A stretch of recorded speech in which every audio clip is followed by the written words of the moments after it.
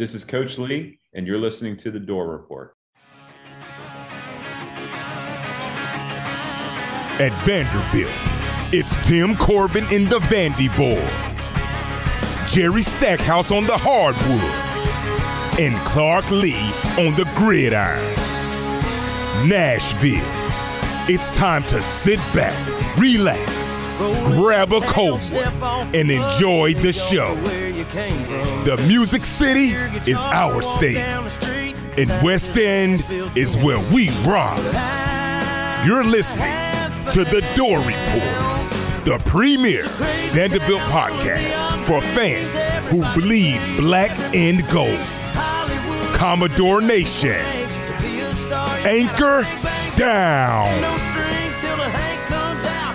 Make all the drunk girls scream and shout. We love it, we hate it, we're all just trying to make it in this crazy town.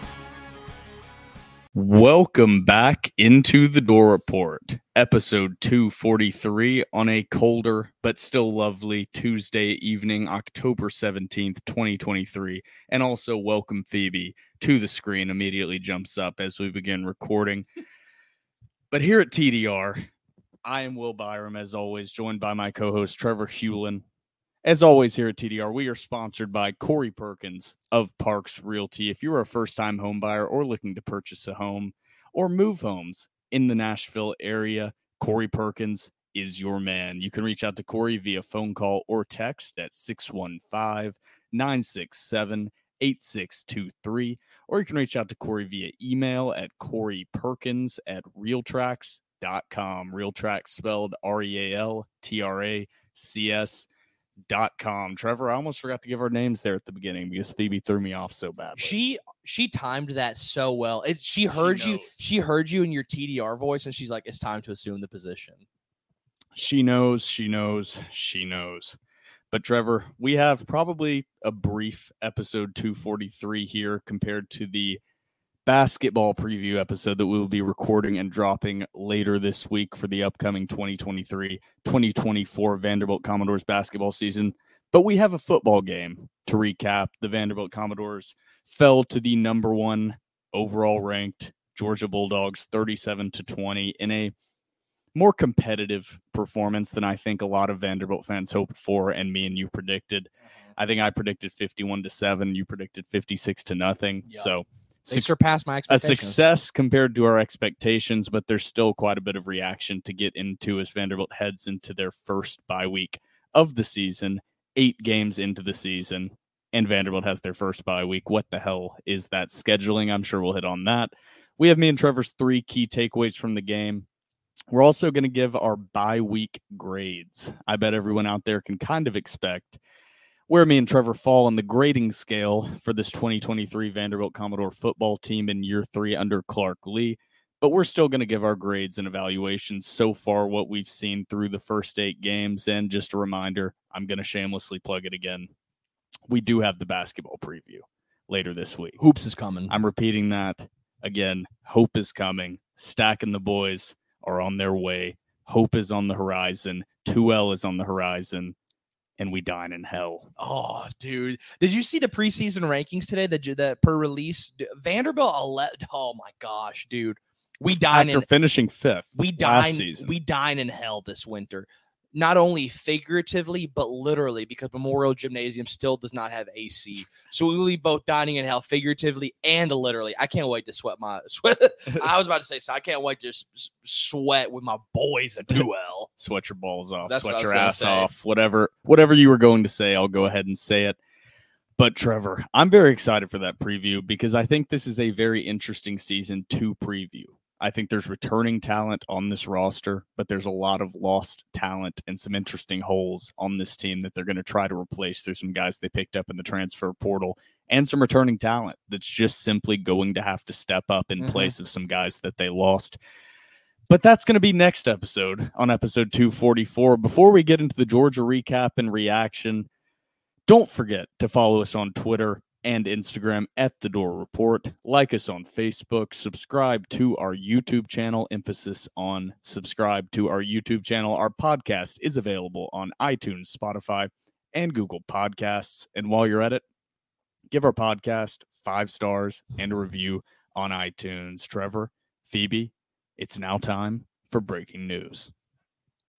When you need mealtime inspiration, it's worth shopping Kroger, where you'll find over 30,000 mouth-watering choices that excite your inner foodie. And no matter what tasty choice you make, you'll enjoy our everyday low prices, plus extra ways to save, like digital coupons worth over $600 each week. You can also save up to $1 off per gallon at the pump with fuel points. More savings and more inspiring flavors make shopping Kroger worth it every time.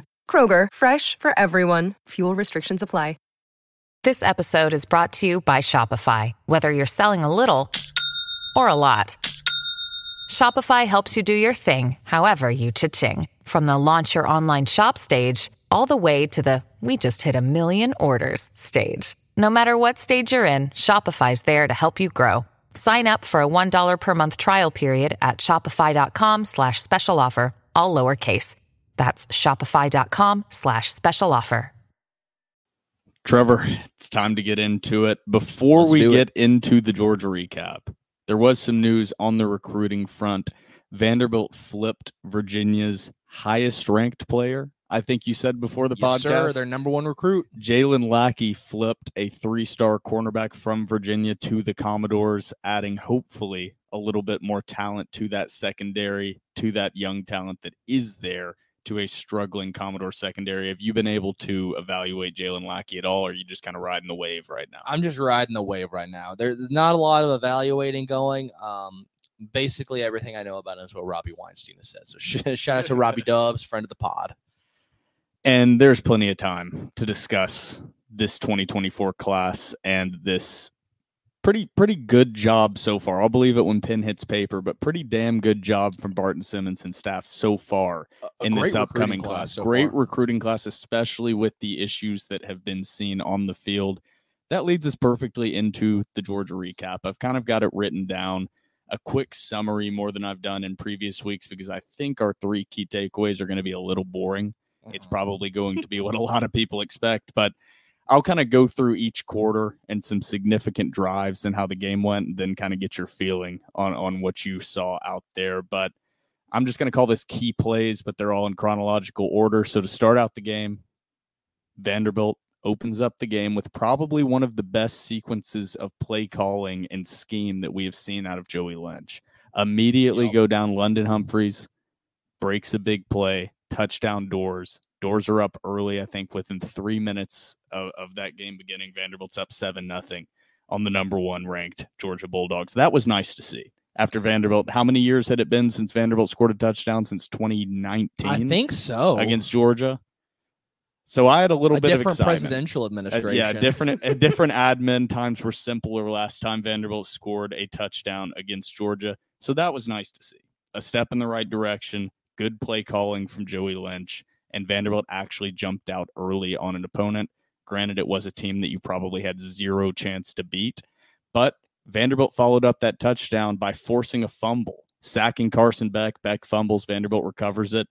And this is probably the most key moment of the entire game, if I have to be honest, is Vanderbilt's up 7-0, forces a turnover against Georgia, has a chance to go up 14-0, 10-0, worst case, great field position, a chance to really get the nation's attention, I would say. If Vanderbilt goes up 2 scores on Georgia in the first quarter, people are going to start tuning in. It's an 11 a.m. kick on CBS, national broadcast. This could have been an opportunity for Vanderbilt to raise some eyebrows and maybe do something very special in front of a sea of red. But 3 plays, 4 yards, missed 47-yard field goal, looked dead on, just didn't have the leg, and Georgia gets the ball back, immediately drives down the field, scores, tie ball game, 7-7. All the momentum that you kind of felt early, it felt like, okay, time to get back to reality here. I don't know about you, but at that point, I kind of turned to my dad and was like, that was fun. That was fun while it lasted. Even though Vanderbilt was still up 7-0, it was just like that was the opportunity and the execution that we heard in some post-game comments. It was a nice microcosm for the rest of the season. Absolute cowardice not to go for that. I tweeted that, and I will stand by that. You have the number 1 team in the nation. You have the chance to get some momentum, even more momentum early. Yeah, would it have been risky in that field position? Yeah, but you're playing with house money, so dude, just let it hang. You know what I mean? I didn't hate the decision to kick the field goal. Now, it is on the staff to know, hey, Virginia doesn't have the leg. Not to for mention you're this. kicking into the wind with a guy that doesn't really have the leg from long distance. The kick was dead on. It just didn't have the distance. It quite literally was like a yard short from Yeah. my angle. Like if there was no wind, he's making that. I'm in section A, so I was on the opposite end. So it looked good for mine. I literally thought it went in and snuck across the crossbar, but unfortunately missed. Georgia drives down and scores at 7-7. Vanderbilt punts, and Georgia scores at the beginning of the second quarter to go up 14-7. Then your favorite part of the whole game. Vanderbilt goes 3 and out. Georgia, 16 plays, 58 yards. The Vanderbilt defense actually stiffens up in the second quarter, forces Georgia to kick a field goal. The Dogs lead 17-7. Then the biggest mistake of the game. You've asked the question before, is Clarkley the worst middle eight coach in all of college football? He might be. Yes. No, there's no might be. He is. It's impressive how bad this football team is in the middle eight. Just repeatedly making mistakes where they lose those key moments and key time-condensed moments at the end of the half. That was really when the game, I don't want to say got out of hand, because it never really got out of hand compared to our predictions. Mm-hmm. But that interception from Ken Seals is inexcusable. Yeah. In that situation, setting Georgia up in great field position. Of course, Uga punches it in. Doors are down 24-7 at half, even though it really didn't feel like Vanderbilt should be trailing by 17 points. That's the part that was frustrating. You have the number one team in the country. You're down 24-7, and you don't feel like they've thoroughly dominated you, and you're still down 17 points. So how are you feeling at halftime of the game? I was disappointed because and granted, I want to preface this: Vanderbilt was not out of the game by any means at that point. The play calling was frustrating to me. I wish they were more aggressive. We'll get into that later. I thought the field goal kick early with Burchilla was absolute cowardice.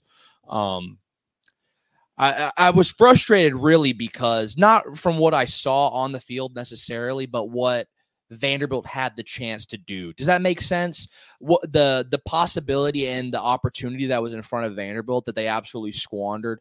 That's what was frustrating to me going into half. That feels like a lot of this season is just missed opportunities, and not even opportunities that Vanderbilt was very close to executing, but they never even gave themselves the chance to have a true opportunity. That's what it feels like. This Vanderbilt team isn't one step away.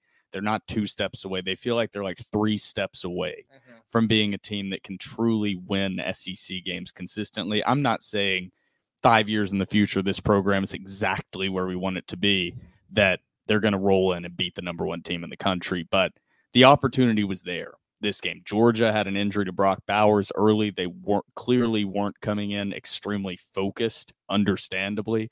But Georgia made errors, and Georgia was not at the top of their game. And if Vanderbilt was playing at the top of their game, this could have been a real opportunity to shock the nation. It just never came together.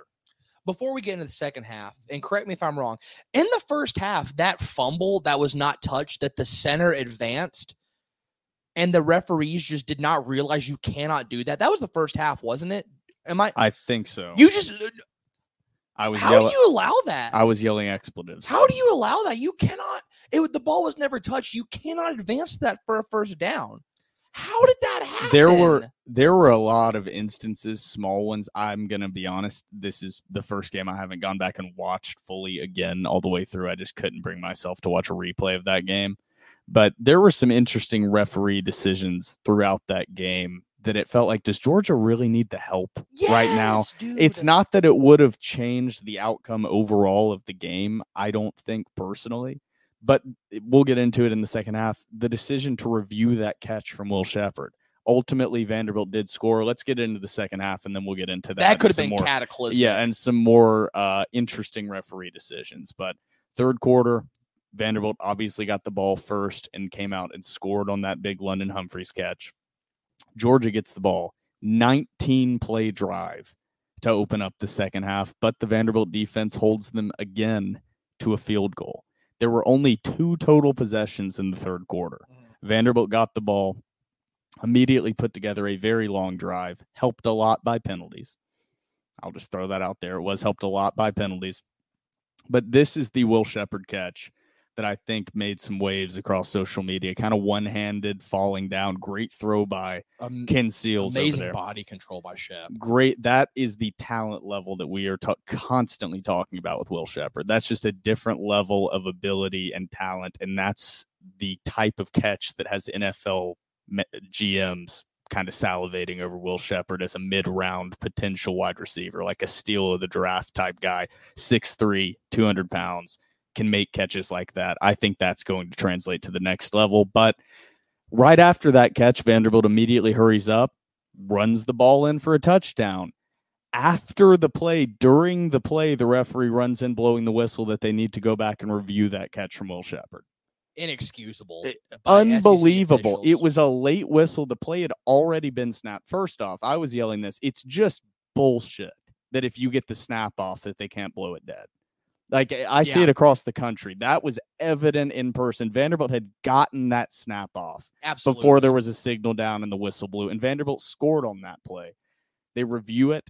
Obvious catch. Wasn't even close to hitting the ground. That review was long as hell. Or is my mind playing tricks? That was a long as hell review. I was watching that on the swaying Jumbotron held up by cranes, trying to figure out what this referee crew was looking at, what the booth was reviewing on this catch. The ball never even came close to hitting the ground. He was nowhere near the sideline, and it took him forever.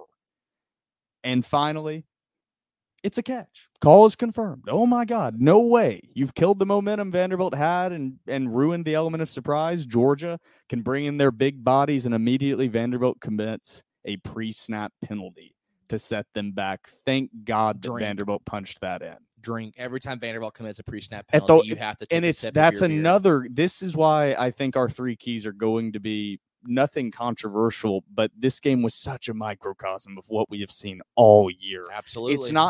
It's not the where Vanderbilt ranks in penalties. It's not where they rank in penalty yardage. It's Vanderbilt has just had a huge completion, can potentially turn this into a 2-score game, and you're on the 1-2 yard line and a pre-snap false start or whatever it was, illegal snap, whatever the actual call was, a 5-yard penalty, and it sets Vanderbilt back in a tougher spot. Eventually, Vanderbilt does. I think that was the Hoskins touchdown, correct? Yes, sir. Yep. Throws to the former walk-on Hoskins, 27-14. In the fourth quarter, Vanderbilt's within 2 scores, and it kind of stayed that way a majority of the fourth quarter. Let me find where I am here. Another long drive to open up that fourth quarter from the Georgia Bulldogs, and once again, Vanderbilt's defense bows up. The classic bend, don't break is what it felt like. The red zone defense. Shoop defense. Yeah, you remember that? If they can do that all year, and if they can do it against Georgia, then damn, they should be able to do it all year. Yeah. The defense probably played their best game of the season. I agree. Even giving up 37 points against this Georgia team, I think that they did a hell of a job. Georgia possessed the ball for a long time on some of these drives, but when the defense needed to stiffen up, they did. Georgia kicks a field goal. In the fourth quarter, you were still down 2 scores, 30-14. Granted, 2 scores and 2 2-point conversions, but a 3-and-out after Georgia's long drive, and the decision to punt here was an interesting one. Hated that one too. I hated it. It ended up kind of working out. I wish I could get ESPN's play-by-play to load so I could see the timestamp on that punt. I think because that was the CJ Taylor pick. Yes, it was. But 7 minutes left in the fourth quarter. You're down 2 scores to the number 1 team in the country on your own 25, 4th and 7, and you punt the football. I think that's going to be a key point that we talk about in our key takeaways is that was clearly this staff not playing to actually win the game, but just playing to have the moral victory and good-looking scoreboard at the end of the game. Now, absolutely, that decision did work out when Georgia inexplicably decided to throw the football down the field, up 2 scores in the fourth quarter with 7 minutes remaining. CJ Taylor picked it off, returned it down to the 1-yard line, got injured on the play. Huge injury for Vanderbilt. I haven't heard any updates. Have you heard any updates about the CJ Taylor injury? I haven't heard any updates, but that tweet was pretty damning. Yeah, he tweeted, CJ Taylor, if you don't know what Trevor's talking about, tweeted about artificial turf versus grass, and that players, I don't have the tweet pulled up, but that players want grass. They want real grass to play on, and not At this every artificial level, turf. NFL, At every level, college, everybody wants grass. And anybody saying it is more difficult than turf to maintain real grass, but it's possible. Absolutely. It's definitely possible, especially in Tennessee, where right down the road, the Tennessee Titans have grass. Literally 2 miles down the road, there is an NFL football stadium with grass.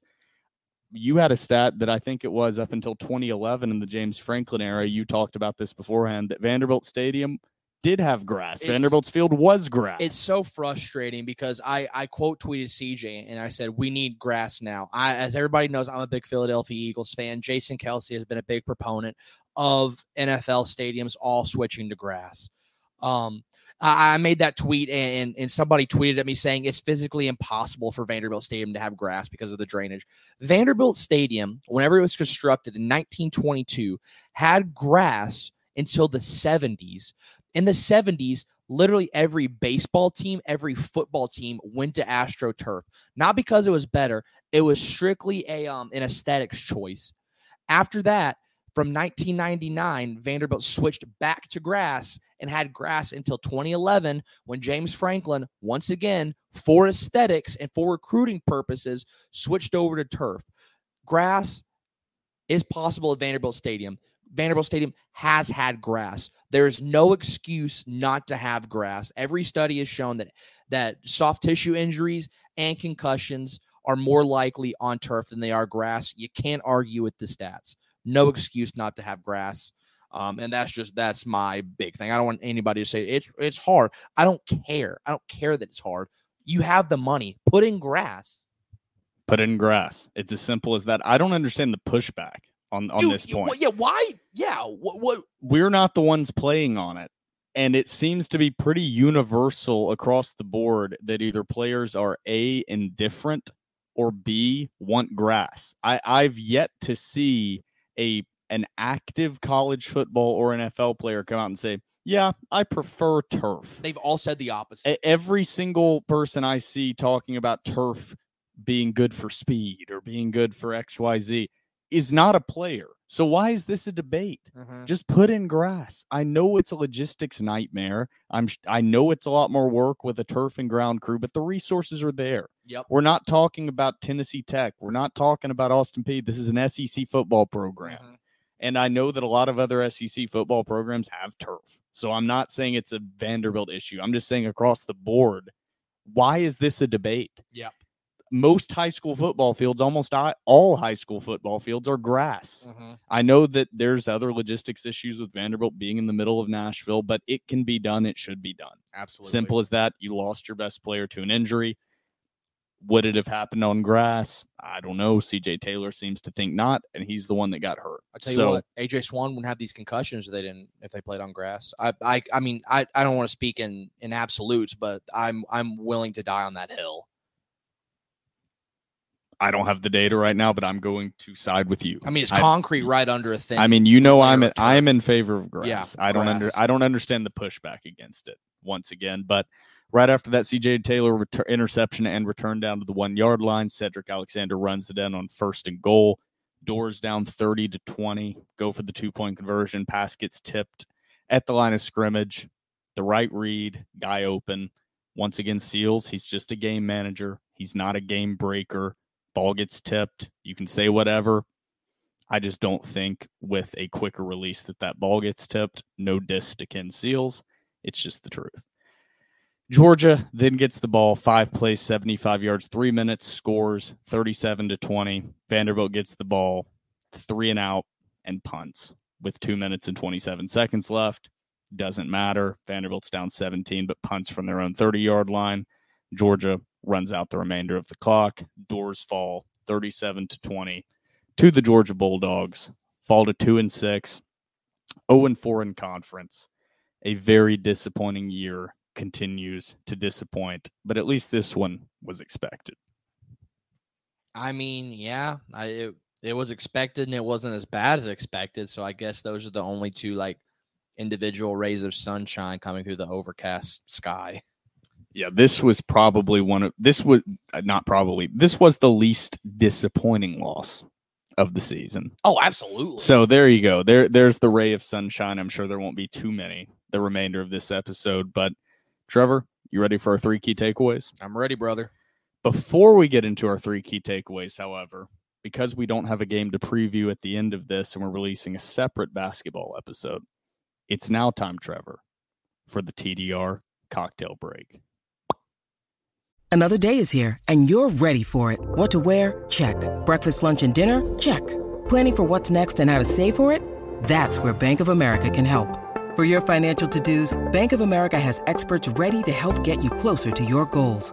Get started at one of our local financial centers or 24/7 in our mobile banking app. Find a location near you at bankofamerica.com/talktous. What would you like the power to do? Mobile banking requires downloading the app and is only available for select devices. Message and data rates may apply. Bank of America N.A., member FDIC. Welcome back from the TDR cocktail break. Me and Trevor still have our 3 key takeaways from the Vanderbilt-Georgia game to get to and our grades so far for this Vanderbilt season entering the bye week in the first bye week of the year after 8 games. So, Trevor, let's jump right into it. What's your key takeaway number 1?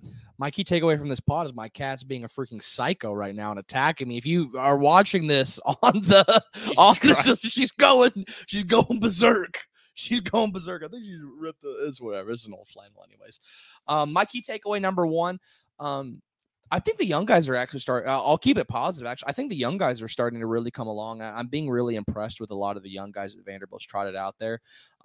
Savion Riley, I'm really impressed with his game. I thought Gumbo Gaskins, we finally got to see a real good glimpse of him. I thought he was very, very impressive. Of course, you sort of know what you have on the offensive side of the ball with London and Junior. I don't even want to get into the run game because I don't know what the hell's going on with the run game. I think we finished with like 18 yards. That usage, once again, still does not make any sense to me. I guess Cedric was a little bit more involved in the pass game, which is I have more thoughts on that. But overall, on the defensive side of the ball, I think the young guys are coming along really well. I really like what I'm seeing from Trudell, Martell, Gumbo, and Savion. I really like what I'm seeing from those guys. And I'm sorry, Trevor, you already gave your key takeaway number 1, but we did forget to run through the box score. Oh, yeah. So let's do a quick box score run through. Ken Seals, 19 of 29, 201 yards, 2 touchdowns, and 1 pick, 50 of which came on a wide open slant that London Humphreys did most of the work on. But pretty okay game overall from Ken Seals. Did nothing to win the game overall. Kind of did something to lose it, but a pretty okay game, pretty solid. That's kind of how I would describe every performance I've seen out of Ken Seals so far. Is it was fine. It was fine on a team that is supremely talented around that performance from Ken Seals that can get the job done. You just have no opportunity to win the game against the number 1 overall team in the country with what he's being asked to do.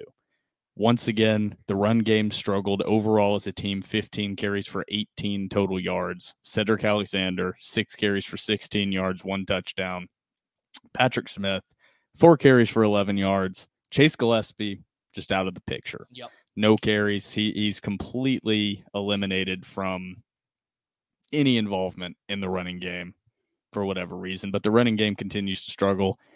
Through the air, Jaden McGowan, leading pass catcher, 5 catches for 58 yards. London Humphreys, 2 catches for 51 yards, 1 touchdown. Will Shepherd, that 1 spectacular catch for 24 yards. Had 1 drop early in the game that was a pretty bad drop. He only had 1 reception? He dropped a couple. I know for 1 in particular he dropped. I don't have the full SEC stats. That was the third down. Yep. I know he's leading the doors in drops, and I think, unless I'm mistaken, he's leading the SEC in drop passes. I could be wrong. He's presented with tough opportunities to catch the ball, but that is something that's going to prevent NFL GMs from drafting Will Shepherd too early. As the drop issues are still there, even with the natural talent and natural soft hands that he has. Cedric Alexander, 2 catches for 16 yards. Richie Hoskins, 2 catches for 14 yards and the touchdown. Justin Ball, also 2 catches for 14 yards. Quincy Skinner Jr., 2 catches, 13 yards.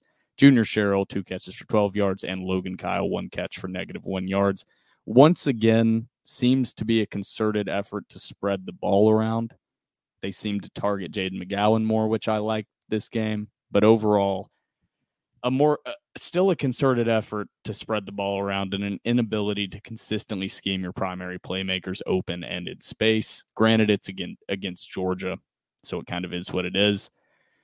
So now I think it's time to get into my key takeaway number one. And I think it's pretty similar to yours. Is I'm going to start on the positive side. Overall, impressive performance from the players. There's no other way to say it. It would have been very easy to come out and roll over against the number one team in the country, sitting at 2-5. Very disappointing season so far. These guys are human.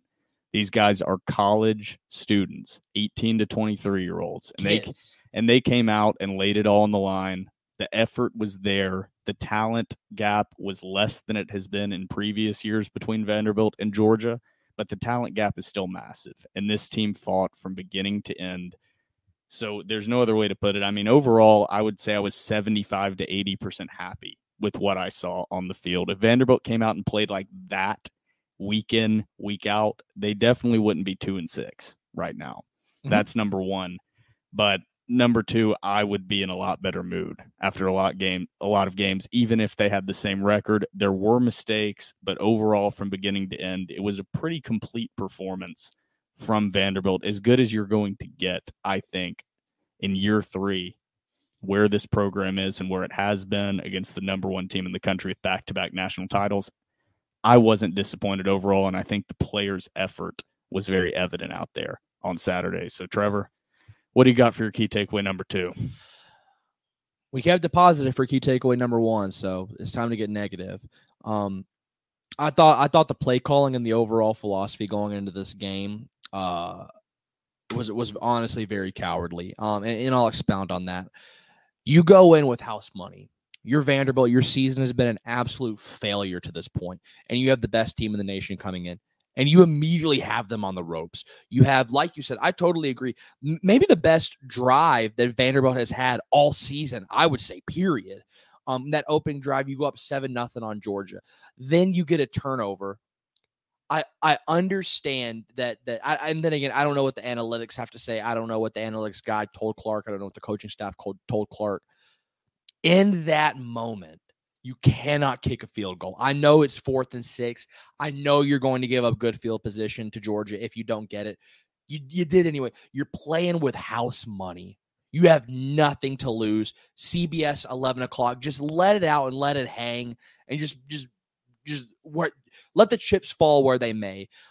I thought the overall game plan was super frustrating, and I don't want to come off as hypocritical, because we have said I would like to see guys get open in space more. I would like to see the running back passing game become a little bit more utilized, and that still stands true. But you can't do it against Georgia when you got them on the ropes. You can't consistently throw it behind the line of scrimmage or have these short passes to your backs. You just can't do it against the number one team in the nation. And the same thing, I love sweeps to Jaden McGowan. Yep. I think they're absolutely wonderful. I think we should run them 10 times a game. You can't run them on the goal line against Georgia. That's nothing against Jaden, and I don't want to sound hypocritical, but you just can't do it against a team that has speed like that with Georgia. So overall, I just wish the coaching staff would have done more. It felt like they were wanting to keep the game close and keep the game. I interpret it as they wanted to keep it like a moral victory. I know Clark said no, but as a fan, it's hard for me to say that they went out there and they gave their all to win that game. So that's my key takeaway number two. That's pretty much exactly my key takeaway number two. I have it written down as the staff called the game to keep the score as close as possible, not actually win the game.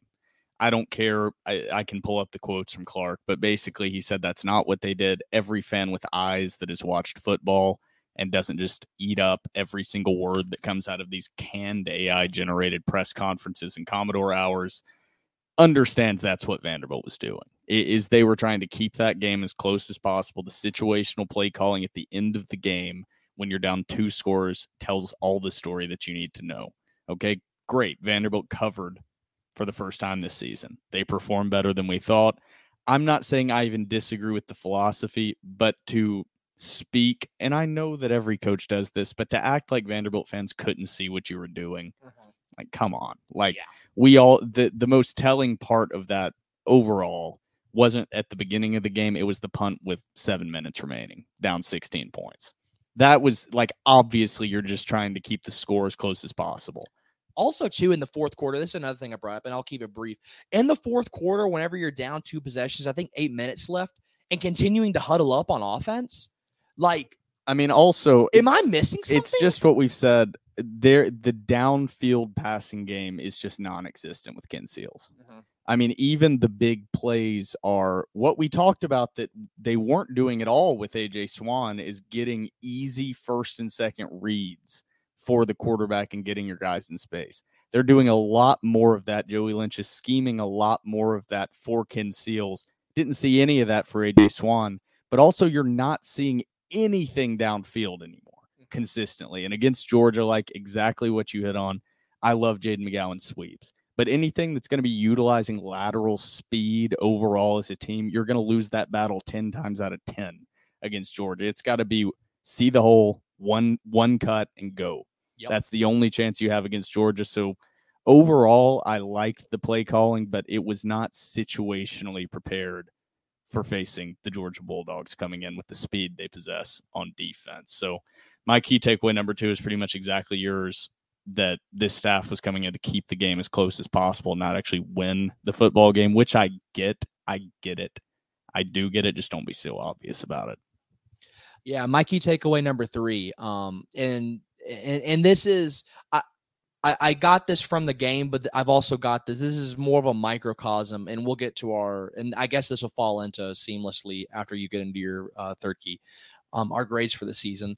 But just from what I saw against this Georgia team and just what I've seen all season, is not the Vanderbilt team, the Vanderbilt football program has taken a couple steps back. And what I mean by that is last season, you saw Vanderbilt sort of turn the corner. And what I mean by that is there were times they got punched in the mouth, and historically Vanderbilt teams in that moment would have faltered. They would have crumbled. They would have packed it up and gone home. They wouldn't have thrown a punch back. Last year, what was so awesome about that season was you saw a Vanderbilt team that could take a punch and then deliver 2 or 3 back instead of crumbling, instead of faltering. You saw a Vanderbilt team that was smart in their football and that didn't shoot themselves in the foot and that understood they might not be the more talented team, but if they play sound situational football, they can stay in the game with anybody.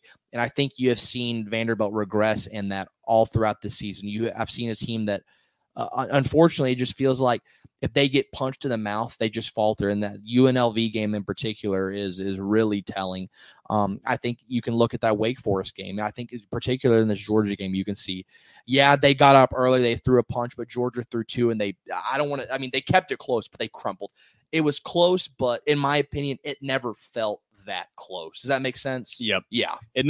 Even when Vanderbilt was up 7-0, even after they forced that turnover, that fumble from Carson Beck and recovered it, it never felt like Vanderbilt was actually going to beat Georgia. And I think that's what a lot of my key 2 is hitting on. It never felt like, yeah, the sideline was hyped up. Yeah, I was cheering and yelling, but I never really had a thought of like, we might do this. You never believed. No, and never did. And Same. it was justified. I mean, by halftime, every fan knew that game was over. My key takeaway number 3, it was going to be just CJ Taylor and his injury status. Yeah. But I do want to shout that out again. I also want to shout out Jalen Mahoney having 16 tackles, which is crazy. 10 solo tackles, forgot to hit on that. But my key takeaway number 3, I think, is just going to be, regardless of what the record says, the talent gap between Vanderbilt and the elite teams in the SEC is lessening. Now, the execution has gotten worse since last season. But I think as a team, there is more young talent on this roster. And I think if you watched the Georgia game the previous 2 or 3 years or 4 years, the actual gap between the players was less this year. Now, that may be because Georgia's a little bit down, but I think that Vanderbilt's overall talent has gotten better. I just don't think it's improved as much as the team and staff thought it would. Mm-hmm. So it's resulted in being sloppier on the details that you knew the previous year. You had to be perfect on details. And now there's a little bit more of an attitude of like, we're better this year, more talented, and they've gotten a little sloppy with execution. So I think it's putting it all together. That's not excusing what we have seen. That's a really good point. But there is more talent on this roster, but there have been more mistakes as well. And Barton said something to that effect during the Commodore Hour. I don't have the actual quote, but saying that in some ways that Vanderbilt is closer from a talent standpoint, no longer overwhelmed. Something is missing, and Vandy is wrestling with what that is. And I think that's what we've hit on a lot is the talent's better. The coaches are more experienced. Why is this team regressing in the win-loss column? Now, last year, granted, they did lose 5 games in the middle of the season, won 2 late. The main difference is they beat Northern Illinois instead of losing to UNLV this season. But there's still opportunities for wins, or at least a singular opportunity for a win against Auburn coming up on the schedule. They just have to put it together and stop making the mistakes in the middle 8 specifically. I mean, that pick from Ken Seals was so inexcusable and game-changing at the end of the half. That is the pick that is so much more hurtful to this team than 3 random interceptions spread throughout a game. It changed the entire complexion of that game with Georgia receiving the ball to begin the half. So my key takeaway number 3, split into 2 parts, is CJ Taylor, please heal up. Please get better. My heart dropped when I saw him go down with that injury. Absolutely. And also the overall talent has improved, but there's still a lot of work to do when it comes to actually utilizing that talent in ways that result in success on the field. So that's about all I've got for my 3 key takeaways. Anything you want to add before we get into our grades for the season so far? Can I just ask, it's not an off-the-wall question, but I just want to hear what your opinion is on this, or what your thought is on this. And I hate to look ahead because I know we have a bye week. If A.J. Swan does not start after the bye week, what do you think the outlook is for next year? And Well, is there any correlation? So Joey Dwyer tweeted out something interesting that I had not really thought about, that Ken Seals and A.J. Swan have the same amount of eligibility remaining. That tweet scared me. That broke my brain because he's right. And that, I don't know if it changes my overall outlook on my opinion of the quarterback situation, but it makes the decision a lot tougher for this staff, is saying, man, we could have Ken Seals for another 2 years. And also you could have A.J. Swan for another 2 years. Does A.J. Swan take that massive step from sophomore to junior year?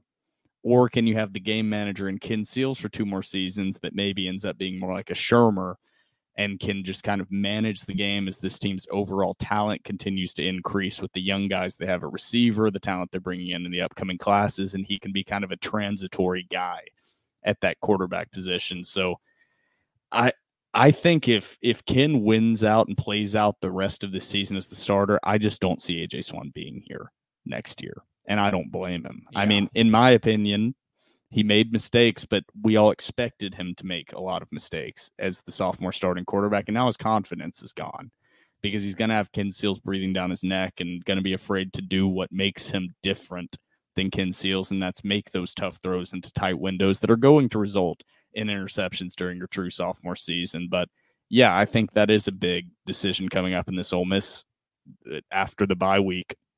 Before the Ole Miss game, is who we see is going to tell a lot of the story of what we're going to see next year. Yeah. Is if Ken comes out, I think that's the quarterback you'll see next year. Is Ken Seals will be the starter for at least next season and probably the next 2.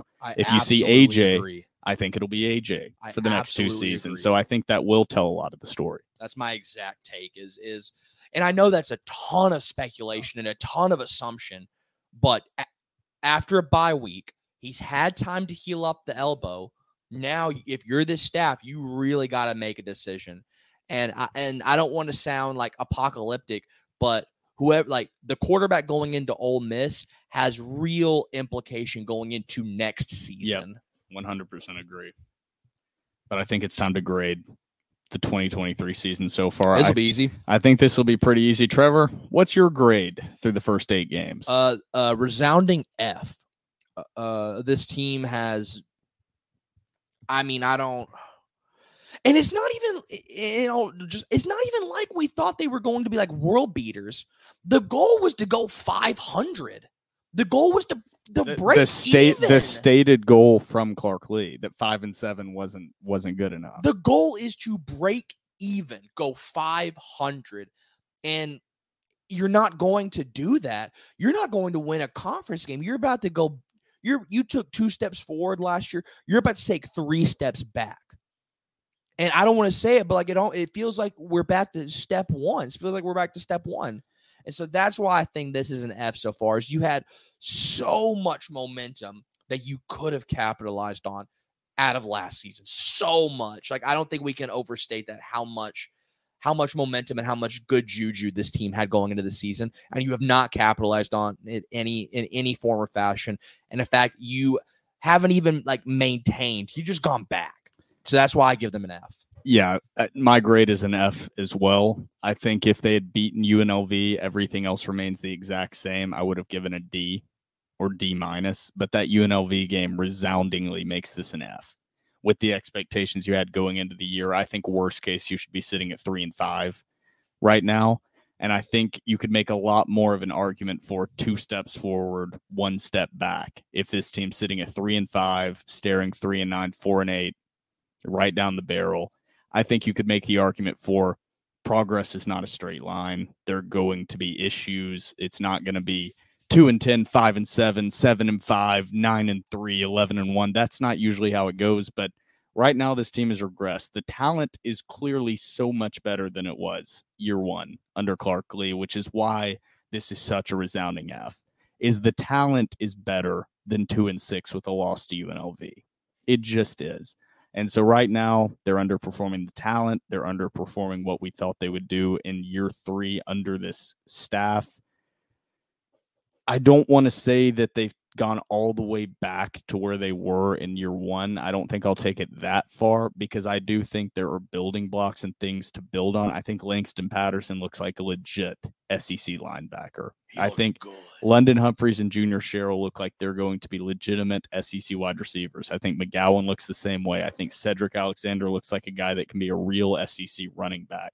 And you can go across the board. There are places where you're going to lose talent after this year, but I think overall the trajectory kind of shoots up from 2-10 to 5-7, and then it's going to be a drop. I think it was like taking 2 steps forward last season, and they've taken 1.5 steps back, I think is where I would put it. Not all the way back. I don't think they've regressed back to year 1, because they're clearly a better football team than they were year 1. The losses are better, even though the record might not be better. Mm-hmm. And anybody saying different is just trying to bitch and moan, like they just are. If you're saying that this team isn't better than it was in year 1, and I'm not a defender of going 2-6, they're a better football team. They're more competitive week in, week out. You can see it. Now, it hasn't all come together. They've played like dog shit most of this season, so it's not excusing it. I'm still giving it an F, but there's clear progress, and I'm not on the Fire Clark Lee train, and nothing this season is going to put me on that train. I want to see next year his guys will be going into year 3 with the program, and I think that next season, I don't want to be constantly chasing the dragon here, but I think next year is going to be kind of like this year for the basketball program. It doesn't matter who you have transfer out. It doesn't matter who you have transfer in. It's time to see the results on the field. And this season, we had high expectations. It's been horribly disappointing, but I don't think it's time for full panic mode. I just think it's not going to be the miracle turnaround with the hometown kid returning and Barton Simmons returning that we had hoped for. It's not going to be the exponential growth and national storylines in year 3 and Clark Lee coming back to his alma mater and turning him around in 3 years. That was our dream. Uh-huh. It's not going to happen. So now it's time to reset expectations. I don't think it's time to burn it all down and regress back to 2020. I don't think that's the answer. Anybody calling for that? Do you really have the best interest of this program in mind, or are you just trying to be right about your take that people are dumb for ever having positivity about Vanderbilt football? You're stupid if you thought this team. I mean, it's an F this year. I just want to keep repeating that, as positive as I sound. It's an F. So far, this is a failure of a season, but it doesn't mean the program overall is failing completely and this entire staff is failing completely. Changes need to be made.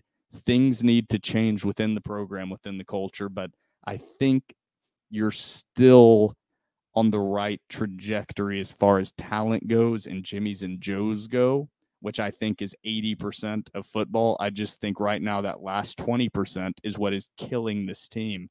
And Barton said something in the Commodore Hour. I didn't do the research to back this up, but he said something like 40-something% of Vandy's defensive snaps against Missouri were first or second year guys, and Missouri was around 12%.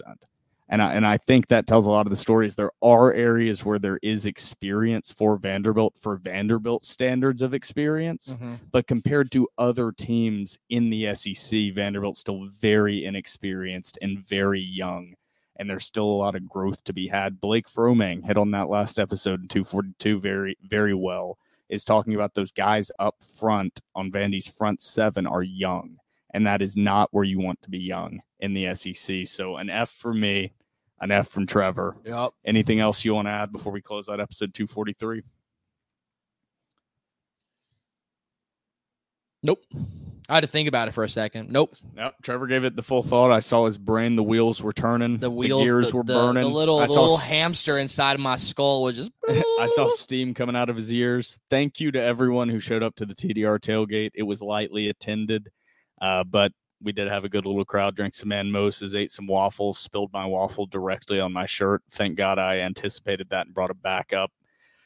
That's a veteran move. Yeah, veteran move, because I've done it many, many, many times. But don't forget to leave 5-star reviews on iTunes. We'll read those before the Vanderbilt basketball preview that will be beefy for episode 244. But for myself, Will Byram, and my co-host Trevor Hewlin, this has been episode 243 of The Door Report, powered by Corey Perkins of Parks Realty.